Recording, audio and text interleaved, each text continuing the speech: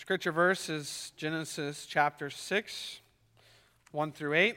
But as I've been saying, as we've looked at these doctrines from Scripture and through the lens of the Canons of Dort, it's important that we understand that really there's not simply just one proof text that we can go to explain these things, but these teachings, these doctrines permeate all of Scripture, and various aspects of these doctrines come through with various scriptures. So Genesis 6 works as well as any of them to show a part of what we mean when we speak of total depravity or total inability.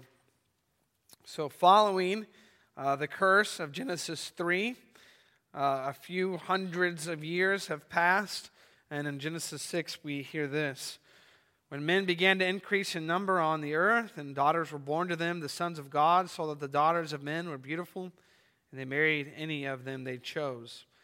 And the Lord said, My spirit will not contend with man forever, for he is mortal. His days will be 120 years.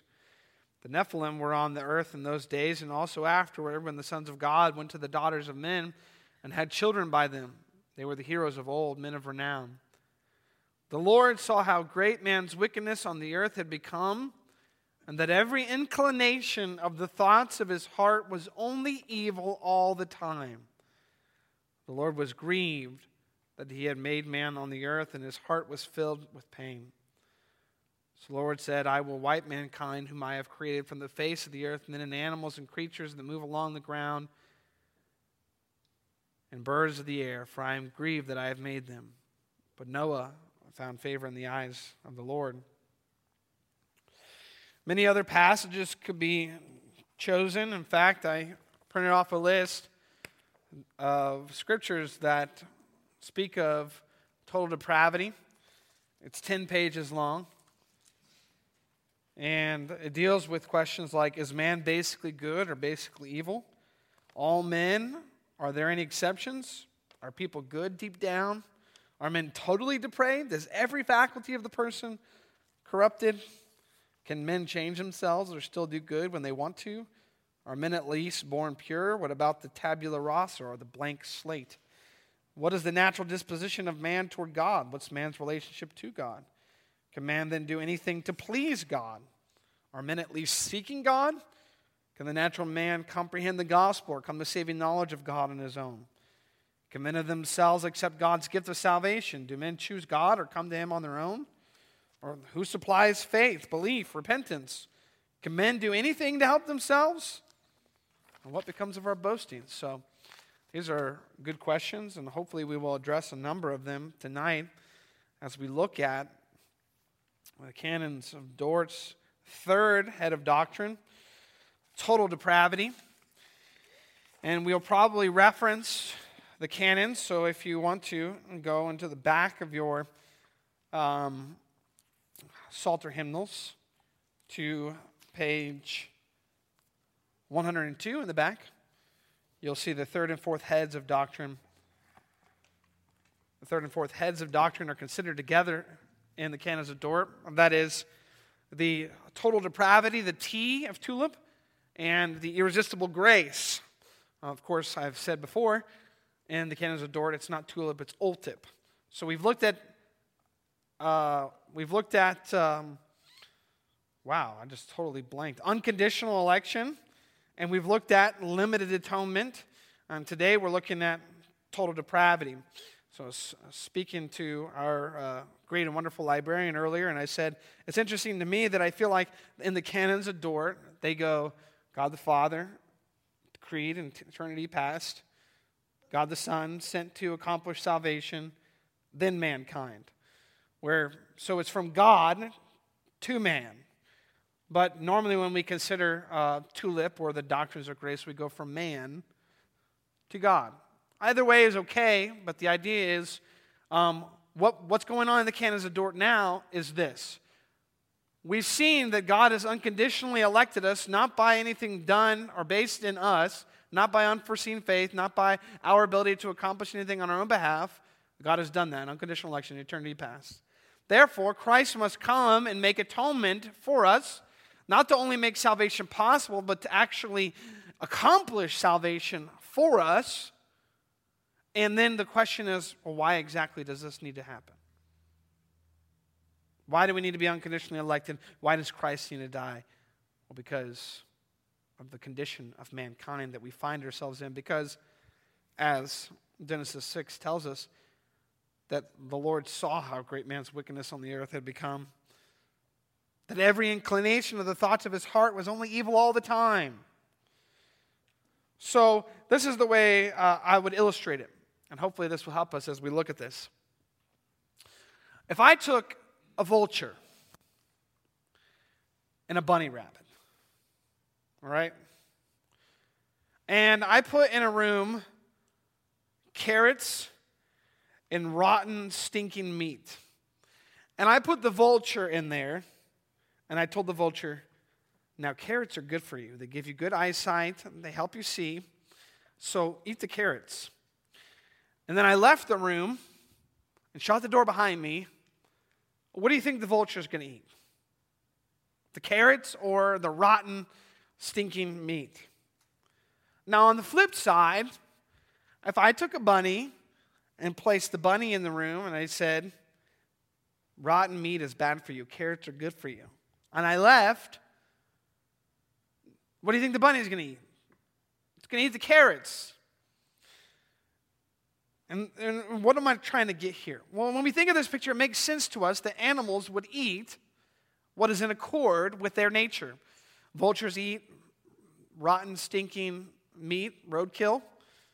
Bunnies eat carrots. Because their natures are such that they eat what is in accord with their nature. So what's at stake in discussing the doctrine of total depravity is this very question. What connection exactly does sin have with our nature?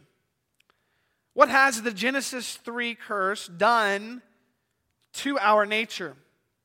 And it was the writers of the Holy Scriptures and the authors of the Canons of Dort who argued that the fallen condition of man has caused an altered nature, one that desires rotten meat over carrots. Total depravity does not mean that we are as sinful as we could be, but there is no part of us that has not been affected by sin. Or as Moses said it, that every inclination of the thoughts of his heart, only evil all the time. Therefore, what makes unconditional election, in particular redemption, necessary is the complete inability of man in his cursed position to do anything to redeem himself. Man is found, because of his fall, to be with a distorted nature, one that is turned always toward what he most desires, and what he most desires is rotten meat, not carrots. Therefore, God must elect, not based on anything good found in us, not even on foreseen faith, since there's nothing good found in us. God must send his Son to die for our sins and to purchase our salvation from start to finish. Total depravity often can be something that's not very fun to talk about. In fact, if you think of the Heidelberg Catechism, what does it spend like maybe 3 Lord's Days on sin before we get into salvation? It seems like something that's negative to focus upon. But it's entirely necessary, since it is the stage on which God's most amazing grace is displayed. For the gospel does not take sick people and give them medicine. Sick people, or the gospel takes dead people and brings them to life. Or to say it another way, if rotten meat is sin and the carrot is the good news of salvation in Christ, God in his grace through the perfect work of Christ and the power of the Holy Spirit takes vultures, fallen men like you and I, and turns us into rabbits, or those who see the goodness of the gospel. God changes our natures so that what we most desire is not sin, but the grace of God in Jesus Christ. So let's look at this. Our theme tonight is we are slaves to sin and entirely unable to overcome our own rebellion.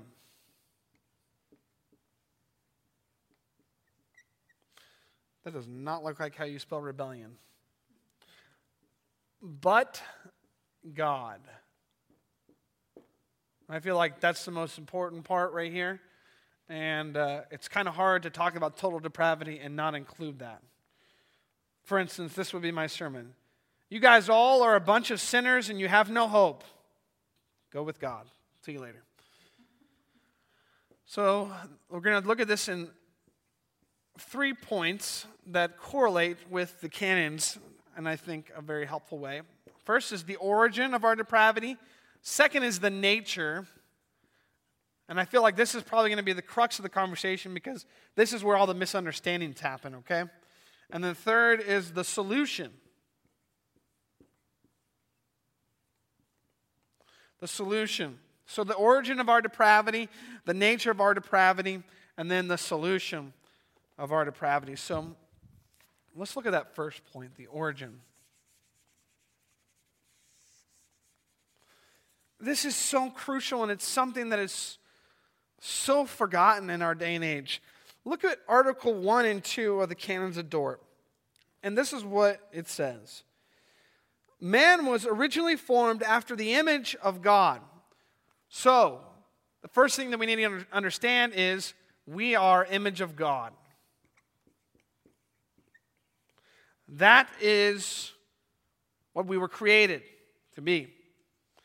His understanding was adorned with a true and saving knowledge of his Creator and of spiritual things. His heart and will were upright, all his affections pure, and the whole man was holy. So what that meant was that image of God means holy, upright,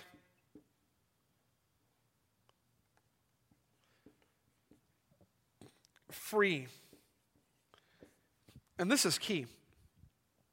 Because most of our modern concepts, most of the modern views about religion, about God, about the ability of man to somehow pull himself up by his bootstraps and grasp upon God's salvation that he has provided in Jesus Christ is something that kind of circles around this concept of free will. Truly free will. Now, besides the fact that the only person who has true free will is God, the only other human besides Jesus Christ who was free as most modern people consider was Adam. His heart and will were upright, all his affections pure, the whole man holy. But revolting from God by the instigation of the devil and by his own free will, says right there, he forfeited these excellent gifts and in the place thereof became involved in blindness of mind, horrible darkness, vanity and perverseness of judgment, became wicked, rebellious, and obdurate in heart and will and impure in his affections, so much so that 3 chapters later the whole world is so evil that God needs to destroy it. What I'm saying here is something that's key for us to understand. The condition we find ourselves in is because Adam is our representative, our perfect representative, freely chose to rebel. He freely chose to rebel. And because of that, the image of God that we have is not destroyed,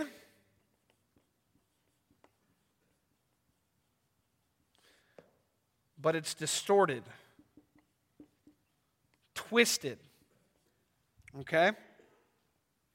And that's why it says in Article 2, man after the fall begat children in his own likeness. A corrupt stock produced a corrupt offspring. Hence all the posterity of Adam, all of Adam's descendants, Christ only accepted, have derived corruption from their original parent, not by imitation, as the Pelagians of old asserted, but by the propagation of a vicious nature and consequence of the just judgment of God. So that curse of Genesis 3 has been carried on, and it's a bit of a mysterious way. We don't really know necessarily particularly how this happens, but it is carried on down through generations, this distorted, corrupt idea. And they're kind of combating this idea that it's by imitation, so by example.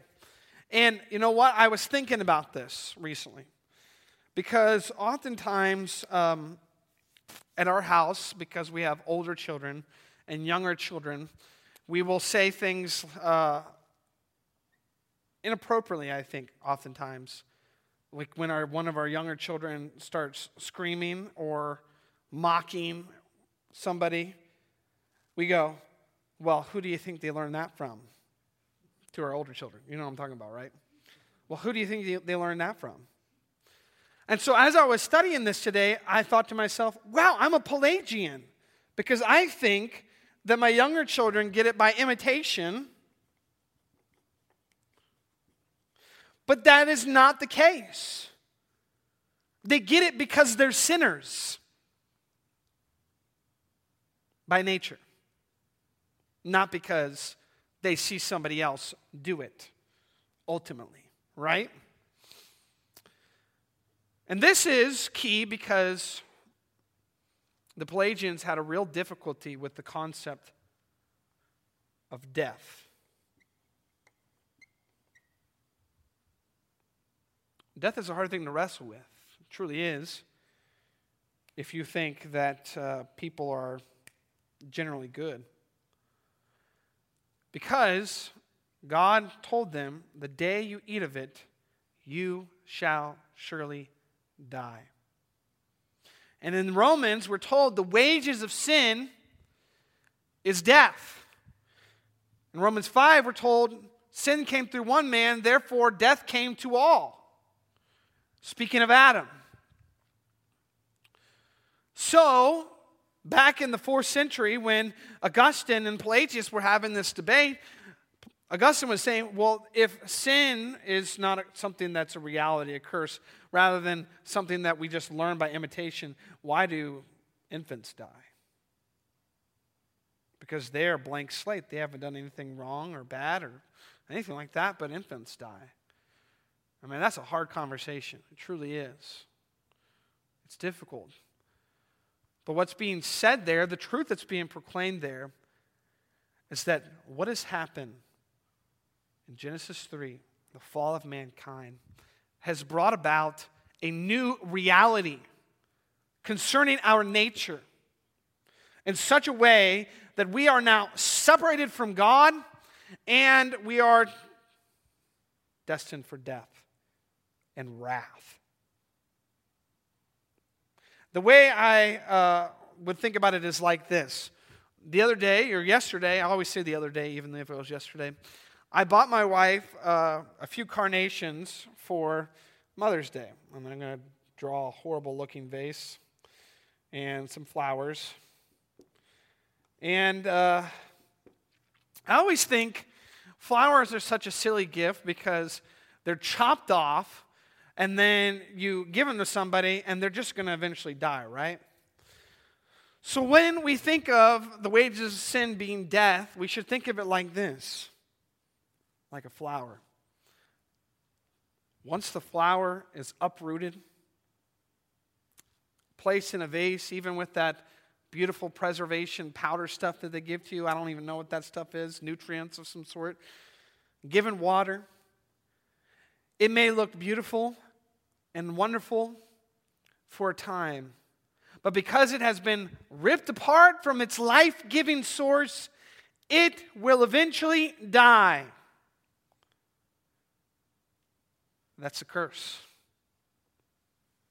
That's where it comes from. That's why we're the way we are. Because our parents, Adam and Eve, freely rebelled against God in the garden. And like flowers who have been cut off from their source of life, we as image bearers of God who have been cut off from the very life-giving presence of God will surely die if there is no intervention, if there is no grace given. So let's talk a little bit more about the nature of this fall, the nature of this curse. Article 3, 4, and 5 speak to this. Therefore, all men are conceived in sin and are by nature children of wrath, incapable of saving good, prone to evil, dead in sin, and in bondage thereto. And without the regenerating grace of the Holy Spirit, they are neither able nor willing to return to God, to reform the depravity of their nature, or to dispose themselves to reformation. I think the key words here are neither able nor willing. And I feel that the best way to describe this is to use language from the Scriptures concerning the heart.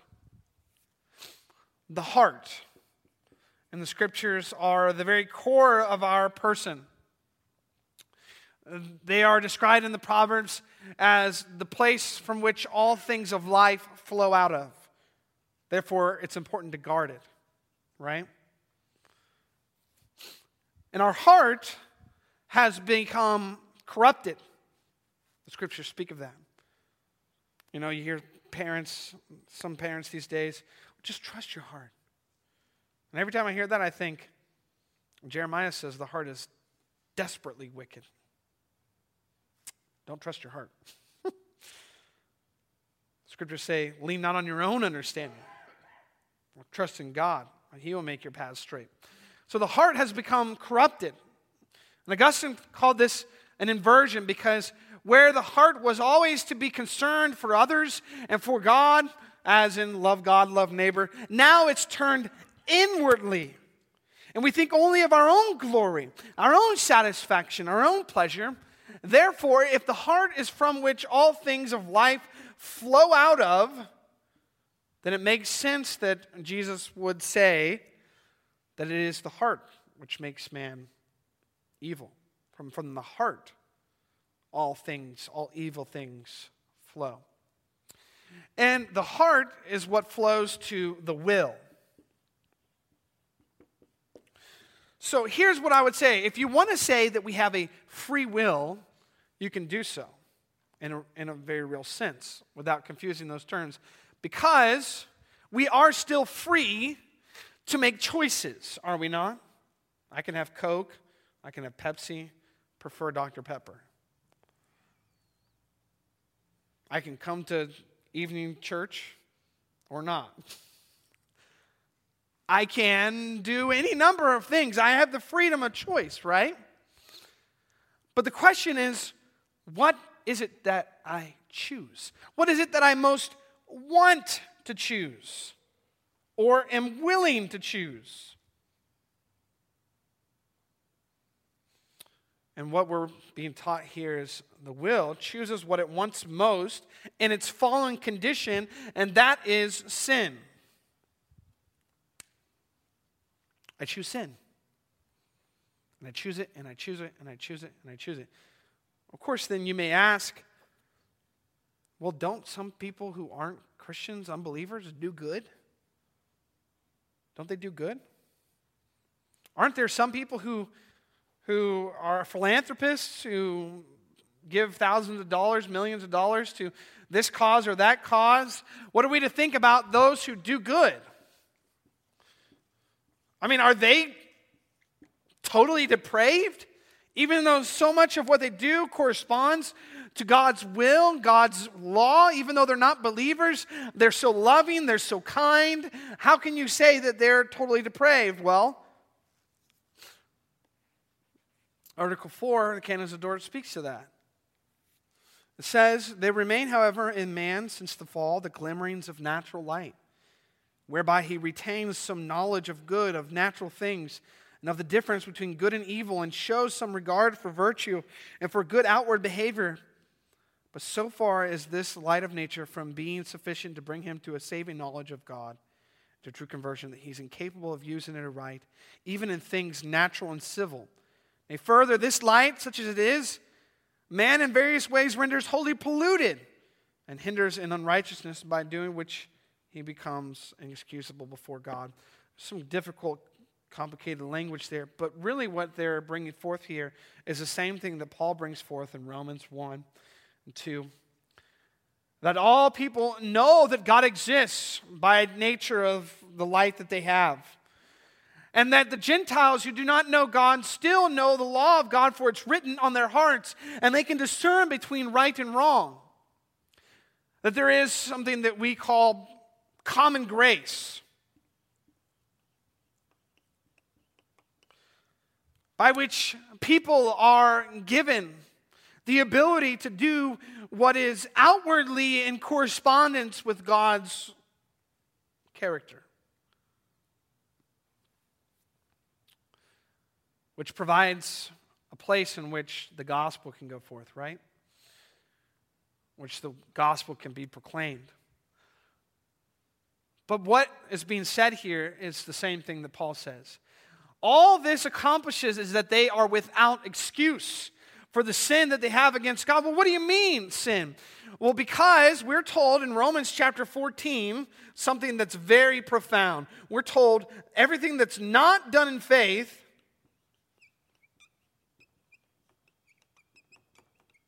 is sin. Everything not done in faith is sin, or Hebrews, the writer of the Hebrews could say, without faith, it's impossible to please God. Well, what does that mean? It's the same thing we mean when we say our righteousness is like filthy rags. That is, that outwardly we could do something that's in correspondence with God's will and God's law, but if inwardly we still have this corrupted heart that's neither able nor willing to please God, it is sin, and it is ugly, it is corrupted, it is rotten to the core. And John Piper uses an example like this. Let's say you have a son, and he asks to use your car to take his friends to the ball game that night. And you say to him, you can use my car, but before you can do that, you have to wash it. And let's say the son gets upset because you're making him wash the car, and he doesn't want to wash the car, and he wants to do something else. So he walks out of that conversation, stomping his feet, and then you don't think anything of it. Later on in the day, you go outside, you see your son washing the car. He's got the sponge, he's got the hose, he's washing it down. He gives you a look like dish on his face. Fine, I'll wash the car, you know. The question is the son doing what the father asked him? Of course he is. Outwardly, he is being obedient to his father's words, but not because his father asked him, not in grateful service to his father. Rather, he wants to bring his friends to the game, and the only way he can bring his friends to the game is if he does what his dad asked him, so he's going to go ahead and do what his dad asked him, even though he doesn't want to. So can we say washing the car is good? Yes, outwardly, it's good. But is it truly good if it's not done in faith? Not sin. Therefore, everything done by unbelievers who are totally depraved in their nature, who have a heart that's bent inwards towards their own glory, towards their own will, towards their own desires, cannot do what pleases God. For what pleases God must be done in faith. It must not only have outward conformity, but inward conformity.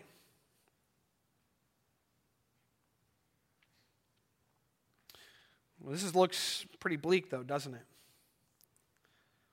I mean, what's going to happen? Well, there's a reason why the third and fourth head of doctrine and the Canons of Dort are dealt with together, because The solution to the total depravity of mankind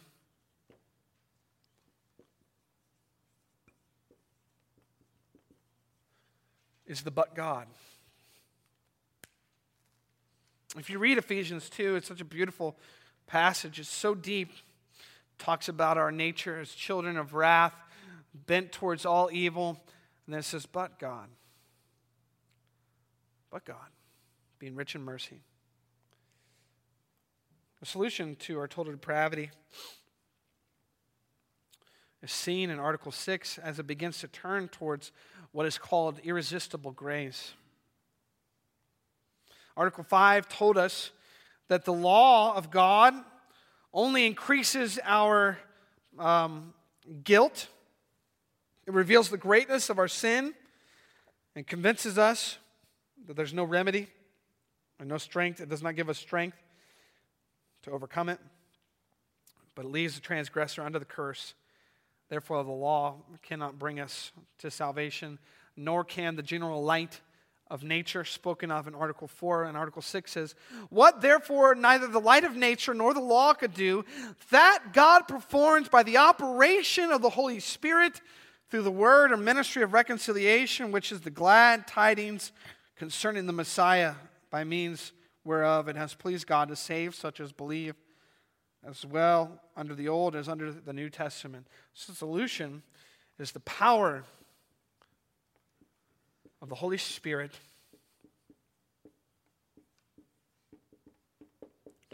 by the means of the Word.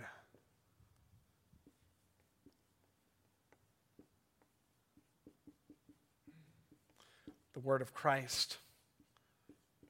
The proclamation of what they call, I find this so great, the glad tidings concerning the Messiah.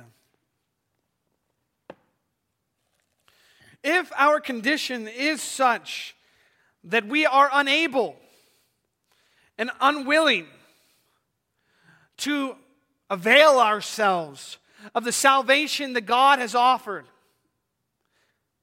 then what must be the truth is that prior to believing, prior to faith, must be the regenerating work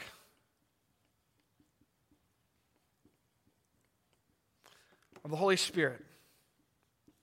Therefore, do we find it surprising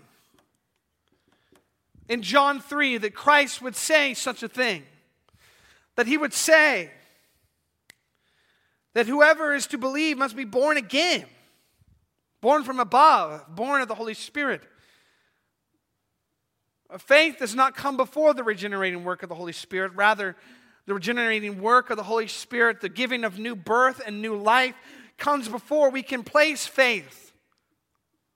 Because the Holy Scriptures are clear, we are unable, we are unwilling because of our new and corrupted and cursed nature to do what is pleasing to God. And may I ask you, is faith, repentance, pleasing to God? If in Romans 8, Paul can say, the mind that is set on the flesh cannot please God. In 1 Corinthians chapter 2, when Paul says, the natural mind cannot understand, cannot interpret the mind of the Spirit, for it's only spiritually discerned, can we see how faith is a gift, repentance a gift, because what comes prior to that is the electing grace of God granted to us in the redemptive work of Jesus Christ being given to us and worked in us in time and history by the Holy Spirit. Well, what should this do for us? I can tell you one thing that it does.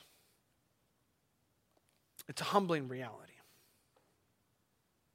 To truly grasp and understand the condition that we found ourselves in because of the fall.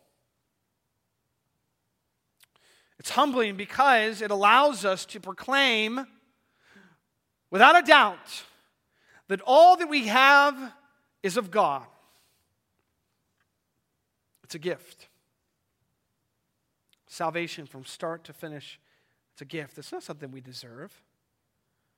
And it sure isn't something we've earned.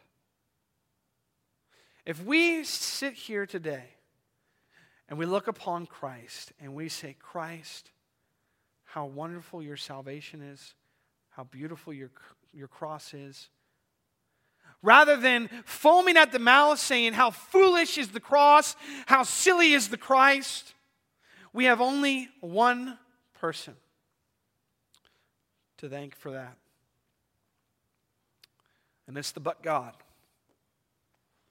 The solution to our depravity is the amazing grace of God found in the eternal election that we have received, not because of anything in us, the eternal redemption that we have received in the death, burial, and resurrection of Jesus Christ, which has been applied to us by the Holy Spirit, that we may come to believe, that we may come to hate our sin, that total depravity that we had may be turned outward, so that we truly do desire what is pleasing to God.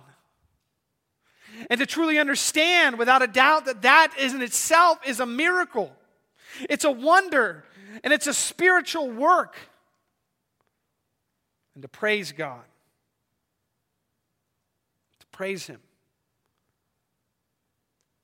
for the salvation we have. This understanding of total depravity takes salvation from simply a logical choice that someone makes to a wonderful work of the triune God. Those are the options you have. And I find this one appealing not just because the Scriptures say it, not just because the Canons of Dort say it, which those are the main reasons. The Scripture says it. But because it shows how wonderful and amazing our God is. Amen. Let's pray. Thank you, Lord, for these words.